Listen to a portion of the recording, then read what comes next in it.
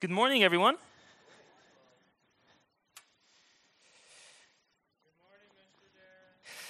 Good morning. Today we're going to be in Acts chapter 2, and I can't tell you guys how often I reference this passage. This passage is so vital, so important for us as a church to grasp, and the more you look at it, the more that's there to grasp. And it's very simple, it's very basic in a lot of ways, but it's very profound. And it's interesting that, the reality of a lot of Christians, you can go through your whole Christian life, and I know because I did it for 19 years as a Christian, and never really be exposed to the truth of this one simple passage. And so we're going to talk a little bit today about how becoming a Christian means something. It means that you are being transferred, you are being snatched, rescued, saved, redeemed out of a kingdom of darkness, and that you are transferred into a new kingdom, a kingdom of light, right? And this is a kingdom that is ruled by Jesus, and so this kingdom has new cultures, new laws, all these things, and things we've talked about before. But there's one very interesting part of this passage today that we're going to focus on, and it's before Peter lays out what does the kingdom of this new culture look like. He says this one thing in Acts chapter 2, in verse 40, and he says, "Be saved from this perverse generation." Be saved from this perverse generation. And out of all these things, that's actually the one thing we're going to focus on today and talk about what does that mean for our Christian life, and actually how is the rest of the passage supposed to shape our understanding of that verse and help us live it out. All right? Everybody with me on that? So as we get started, let's go ahead and pray. Father God, I thank you so much for this morning, Lord. We thank you for this church, Lord, that we can gather in to worship you, to hear your word, Father, to be together. And I pray, Jesus, as we open your word today, that you would open our hearts and our minds, Lord, to receive your word with a joyful obedience. So right now, Lord, we just humble our hearts before you. We declare that you are the king of this kingdom. You are the pastor of this church, Lord Jesus. And we just submit our hearts to you. So, Father, I pray that you would move me out of the way. And Holy Spirit, that you would rise up and speak everything your church needs to hear. In Jesus' mighty name, amen. You might want to go in and edit that. I'm sorry, I didn't start it where it needed to be. In fact, why don't you start it back at verse 37, Stephen. So let me give you a little bit of background here. Does anybody know what Jesus' first and primary message was? You can find it in Mark 1, I think it's 1:15, 1:16, somewhere around there. Yes. Jesus' first and his primary message was repent and believe, for the kingdom of heaven is at hand. And the Jews they were ecstatic, most of them, some of them, about this message, because there was this idea that the Messiah was going to come and save his people, but that he was also going to reestablish the kingdom of Israel.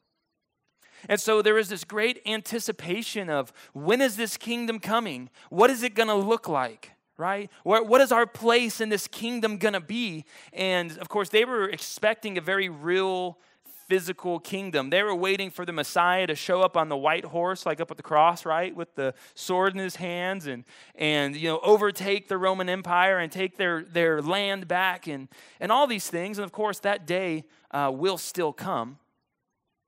But these questions about what is this kingdom going to look like, when will it be established, what will our place in it be, are very valid questions. And they're questions that we as Christians, maybe we're not Jews, but we as Christians, we should actually have those same questions, and we should be receiving those rightful answers.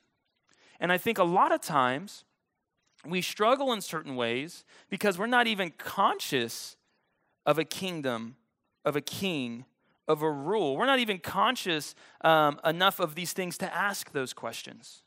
And we don't understand that the answer to those questions are supposed to completely shape our life and our faith.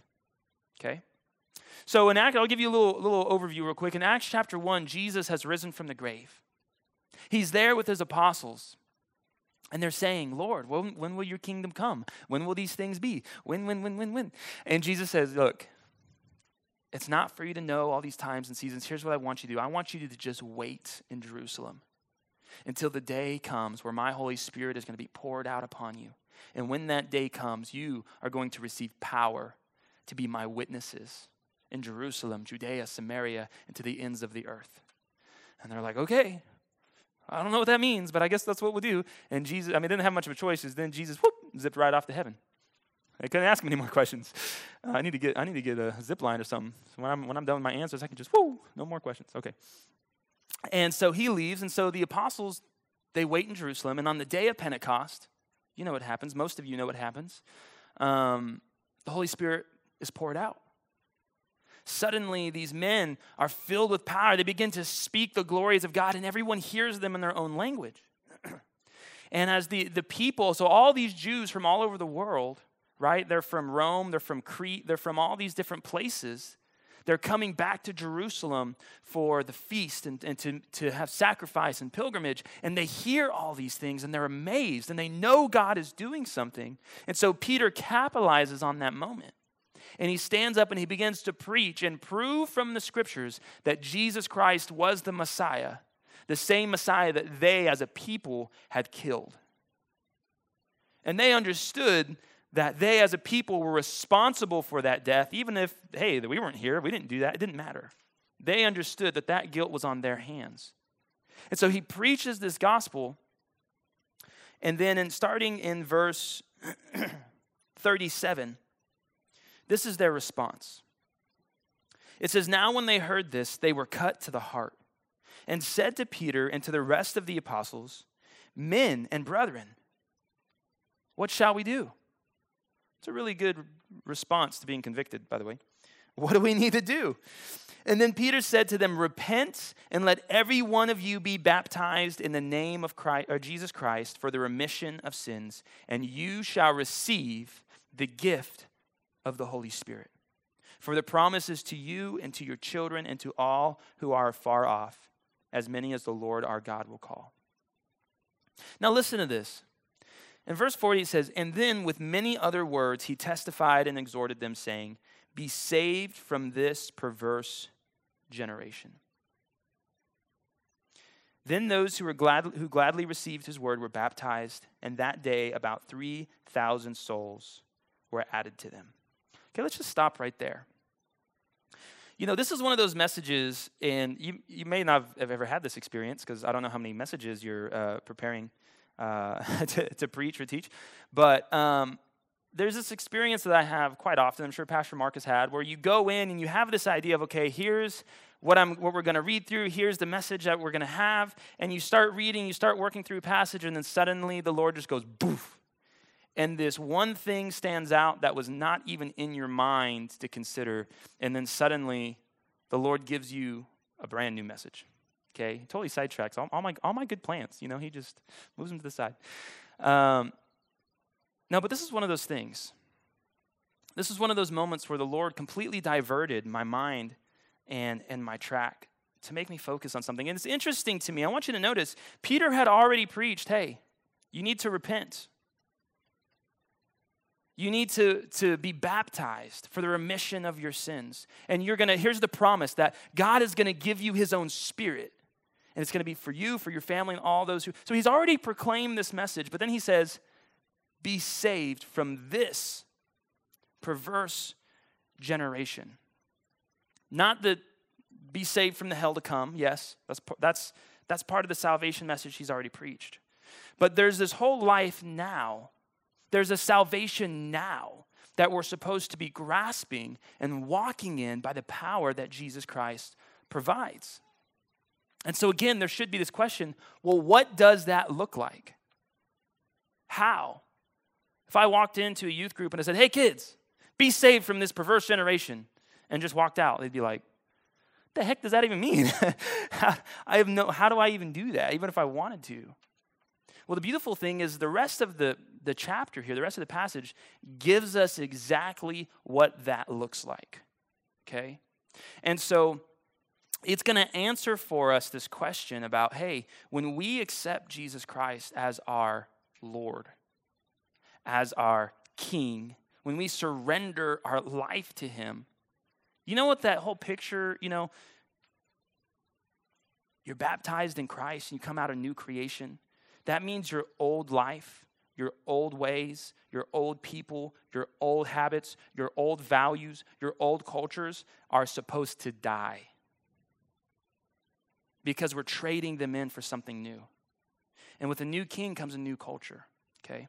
And so before we get into the rest of this in Acts chapter 2, I want to actually give you an example. Anybody here familiar with Rahab the harlot? Anybody? Okay, so Rahab the harlot, when the Jews were coming to enter the promised land, God was giving them the land he had promised, and they came to a city called Jericho. And Jericho had these impenetrable walls, right? There was an impossible fortress. There was no way these guys were going to overtake it. But God had said, I'm going to give you that city. So God gives them these crazy things to do, and they march around the city, and they blow trumpets, and all this stuff happens. And without a single sword or catapult or anything like that, I don't think they had catapults back then, but without any military advancement, God causes those walls to simply fall to the ground. And you know what happens to everybody in that city? They're wiped out. God completely delivers the armies of Jericho, the people of Jericho, into the hand of the Israelites, except for one family, and it was the family of Rahab. You see, what happened was Israel sent some spies into the city, and they met this woman, Rahab, and it's very interesting. Rahab says, hey, we as a city, everybody in Jericho, we know that your God has basically wiped out all your enemies, and the people's strength has fled from them, and we're terrified. They understood that this God was powerful and was about to overtake their city. They understood that. Were they surrendering? No. But Rahab understood this, and she had faith in the God of Abraham, Isaac, and Jacob. And so she made a deal. She said, look, I will hide you. I will get you out of the city so you're not discovered. But in return, I want you to save me and my family. And they said, hey, deal. When we come back in to overtake the city, I think it was like she had a red ribbon she had to tie on her door or something like that, so we'll know which house it is, but don't come out. You stay in there. If you come out of your house, the blood's, not on our hands. And so they make this deal. So Israel comes in, they destroy everyone, and Rahab and her family hide in their house and wait, and they're saved. And you know what happens there? They become part of Israel, okay? They become part of Israel. And they continue on with them, and they move. And so actually, if you go into Matthew chapter 1, and if you read the genealogy of Jesus, do you know who you're going to find? Rahab the harlot. And I believe this is correct. I'll have to double check. Rahab, I believe, was the mother of Obed, who was the father of Jesse, who was the father of David, the king. I believe, is that not right? Oh, Ruth. Oh, dang it, that's right. Rahab's a little higher up. That's right. Okay, a little higher up. Anyways, she's in there. So Rahab becomes the great, like super great grandma of Jesus because she had faith enough in this God to turn away from her people, to turn away from her life, to turn away from everything she had and literally surrender her life to this God. But here's the thing. Let me ask you something. Maybe you don't know, but how similar do you think the culture of Jericho was to Israel? Probably not a lot, okay? Israel had the laws and the commandments given by God. They had sacrificial laws and cleansing rites. There were certain ways you had to wear your clothes. There were certain ways you had to wash. There were certain ways you couldn't plant certain plants next to each other. I mean, there was this whole system of life and culture and worship that was completely different than what Rahab would have been experiencing in Jericho. And let me just let you know this. She did not come in and say, hey, okay, I'm going to surrender to your God. I'm going to come in and be part of Israel, and let me set up my little Jericho. You know, like we have Chinatown, right, in like New York and in California. There was no little Jericho inside of Jerusalem or inside of Israel, okay? There was no little Jericho. In order to be part of that people, it was not America. You just don't move in and bring your life and culture with you. You had to conform your life to Israel, to their God and to their standards. And so Rahab had this understanding, the same understanding that as Christians we really should have and sometimes miss. That in order to do this, she couldn't just say, hey, save me, and just go about living a normal life. No, in order to be saved, she was actually having to transfer out of this kingdom of Jericho, out of the way they lived and worshiped and thought, whatever their values were, and take on a whole new identity as an Israelite. And whatever the values of Israel were, guess what? Those were her values. Whatever the practices of Israel were, those became her practices, okay? And if she would have came into Israel, if she would have said, oh yeah, you know, I worship this God, but she kept, what do you think would have happened as they're going and conquering these nations if she would have kept sneaking out and going back to other nations to, you know, hang out with them and worship with them and party with them, but then come back into Israel? How well do you think that would have worked out? Not at all, okay?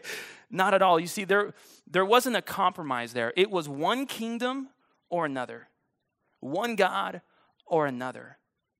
And there had to be a willingness to let go of everything she knew. And she understood she was going to have to learn this new culture. You know, the kingdom of God is the same way. We have a king, his name is Jesus. He has a kingdom that right now exists in the spirit that he gives us, that is without borders. It's without hindrance. It doesn't respect any nationality or political party. No. Jesus is king. He is the one who determines the politics. And wherever he decides for his power and authority to be, it is there, and no one can tell him otherwise. Okay? And in that kingdom, just like every other, there is a lifestyle, there is a culture, there are values that we are supposed to take on to ourselves. So I want to show you what that looks like. Let's go to Acts chapter 2. Let's go back to verse 40. It says, and with many other words, Peter testified and exhorted them, saying, be saved from this perverse generation. Then those who gladly received his words were baptized. And that day about 3,000 souls were added to them.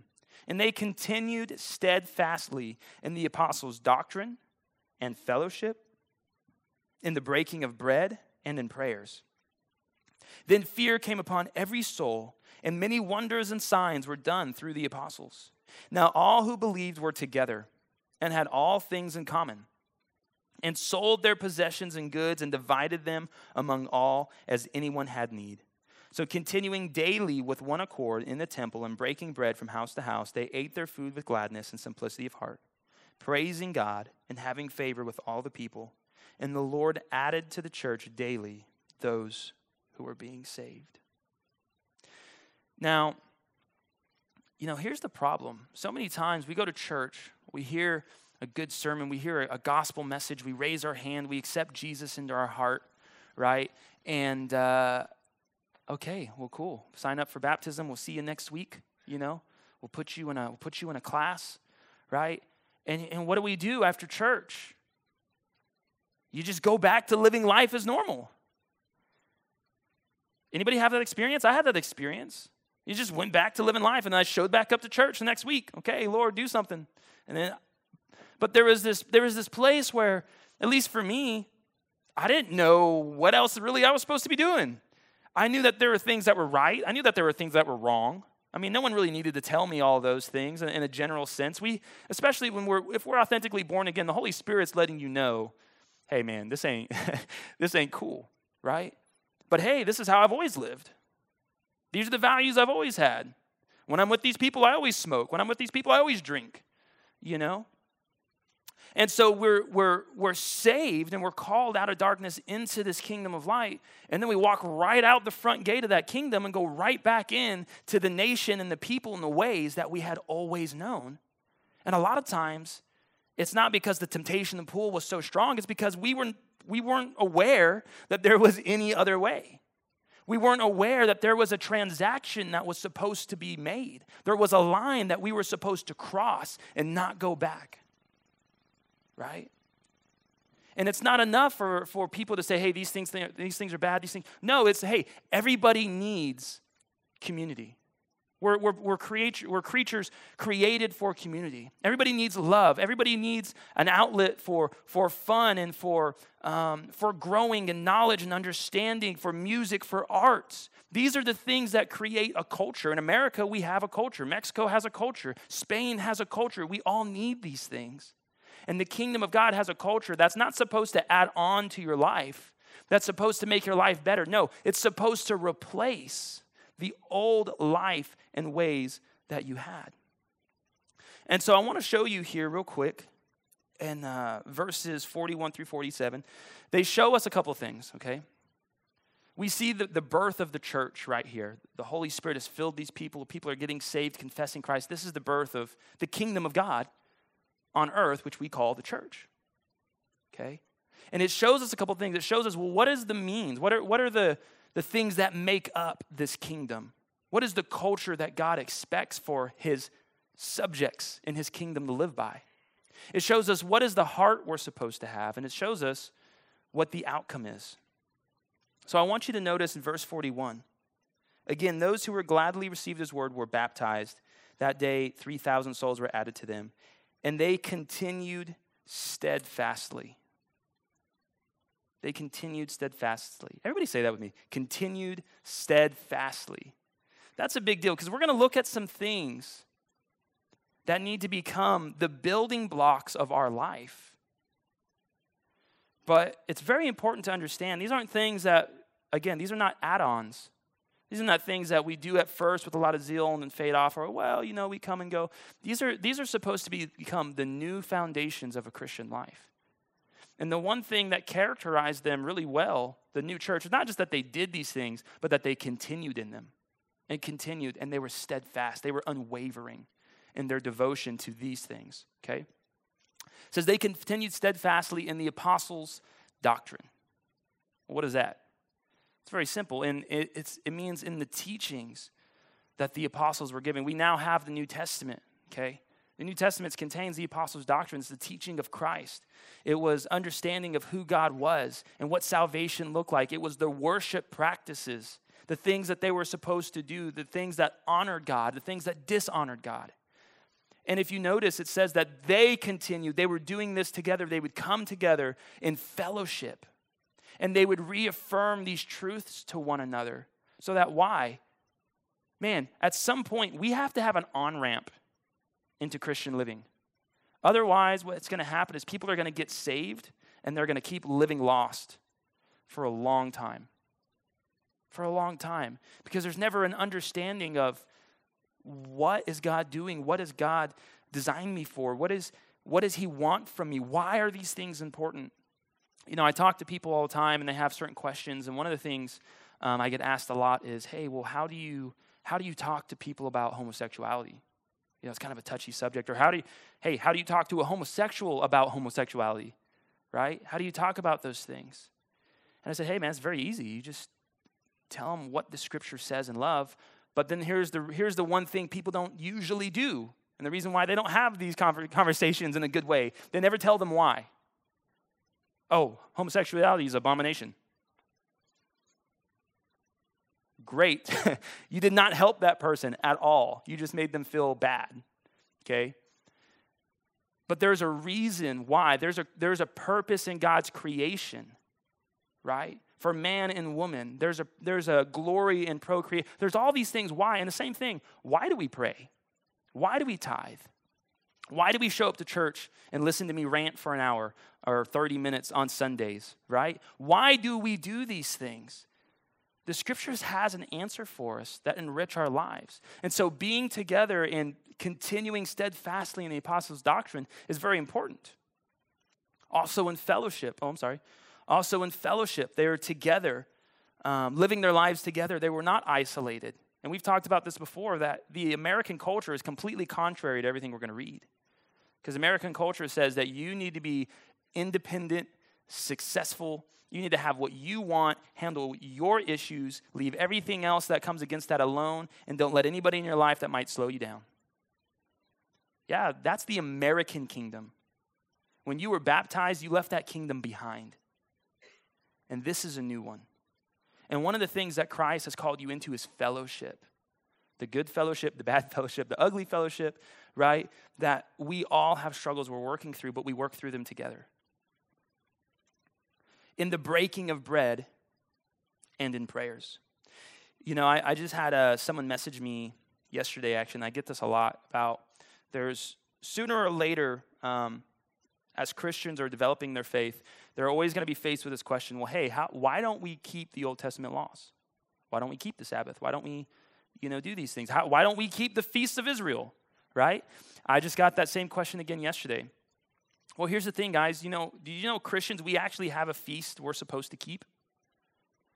And there's only one in the whole New Testament, and it's it's the communion feast.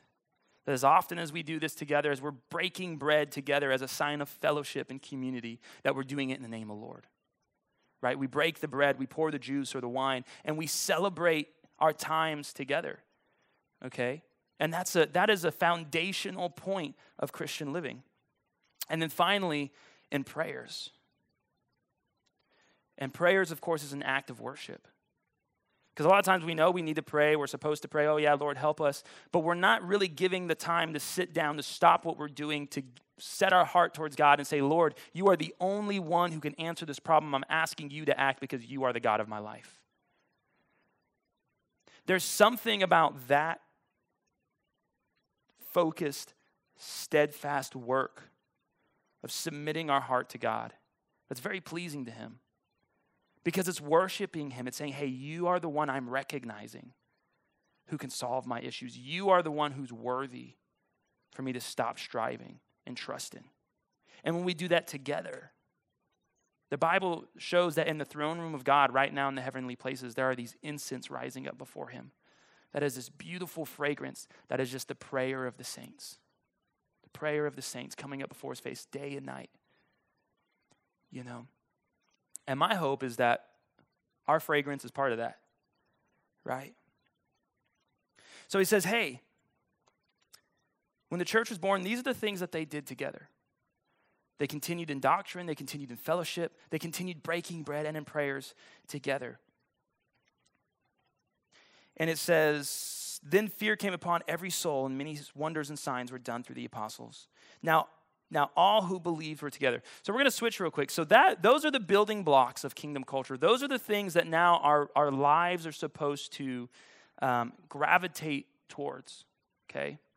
And I want to just mention real quick, one of the things that happened to me, that was probably one of the best things that happened to me, that when I really surrendered my life to Jesus, said, okay, I'm done playing games with the world. Lord, I need to follow you, and I really need your help. One of the first things he did, and actually it was kind of a promise of mine to him, was he cut me off from everybody I knew. All of my friends, everybody I hung out with, partied with, gone like that. And I was like basically alone. I had one real friend I spent a lot of time with. And I was basically alone for the next 2 years. And it was probably the best thing that ever happened to me. Because as long as I was with those people, you know what I was doing? The same thing they were doing. Why? Because I was in fellowship with them. I was in communion with them, which means that when I was there, we were sharing values. I shared their values. I was affirming their values. I was participating in their actions and their mindsets and their hearts. And all of those things, all those values, all those actions, all those things that I was a part of were completely contrary to the kingdom of God. And in order for my heart to really be set on the things of Christ, I had to cut off all those things that were against his kingdom. I mean, we really are in a war. I want you to think about back into the medieval ages or whatever, right? If you left England and you moved into the kingdom of France in the midst of a war, and they let you in for some strange reason, but then you didn't really want to, adapt their language. You didn't want to adapt their culture. You didn't really want to submit to their king. You kind of just wanted to live your own English life in the middle of of the Kingdom of France, you know what probably would have happened? At best, you would have been kicked out. At worst, you would have been killed. They probably would have thought you were a spy, okay? I think sometimes we do have spies in the church. People in the world who are willing to come in, maybe get baptized, but they're not willing to submit to the kingdom rule of Jesus Christ, right? Or maybe sometimes we do come into the kingdom, but we're still running back and partnering with the world. At some point, that has to give. At some point, we have to give up our life and pick up Christ. And this is the heart that they had. It says, verse 44, now all who believed were together and had all things in common, and they sold their possessions and goods and divided them among all as anyone had need. It was no longer about themselves. It was now about the common good of these people and the love that Jesus Christ had given them.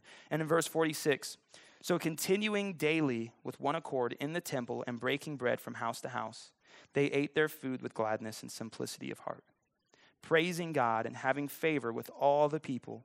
And the Lord added to the church daily those who were being saved. And so this is the outcome. This is the outcome of us really surrendering our ways and our lives and taking up Christ, is that God begins to bless us. He begins to show us favor, not just with him, but also with people around us. The Old Testament says, hey, when a man's ways please the Lord, he makes even his enemies to be at peace with him. That's a lot of favor, right? And that the Lord added to their church daily those who were being saved. Probably the most fruitful time of ministry that I've ever experienced is when what we just read, this community, that daily we were continuing together to just pray, to read, to fellowship, to break bread, when that was really the foundation of the community we had here. And people were getting saved left and right. And people were coming out of darkness and they were experiencing the love of God in real powerful ways because they were not told a good message and then left in their old kingdom and culture, but they were invited into a new culture and they were seeing it and they were hearing it and it was being reinforced in them. And so right from the get-go, what a Christian's life is supposed to look like, it was embedded to them. We didn't really have to teach it because it was the only Christianity they had seen from day one. This is so important to us, not just for ourselves, to continue growing, to continue honoring the Lord, to know him more, but it's also important for us, for the culture of our church, for the people that we're ministering to. Because if they hear the good message of Jesus Christ and they come in and just see the same thing that they see in the world, they're going to continue falling back into sin, back into struggle, back into depression. And we're not really going to have anything to offer them. Guys, we need to offer people new life. Not just eternal life. Not just one day you're going to die and then there's a reward. But we need to be offering new life now. And the only way that's going to happen is when we understand that there is actually a standard of life that Christ is calling us to. And when we begin to pick that up and devote ourselves continually to them. Amen? Let's pray. Father God, we thank you so much for this morning. Lord, I ask that as we hear your word and as we consider the format that you've given us in Acts chapter 2, Lord, that we would be like Rahab and we would understand that, hey, there's a new life. Our life is going to change. Our values are going to have to change. Our expectations are going to have to be changed. But Lord, you are the one who saves. You are the one who delivers.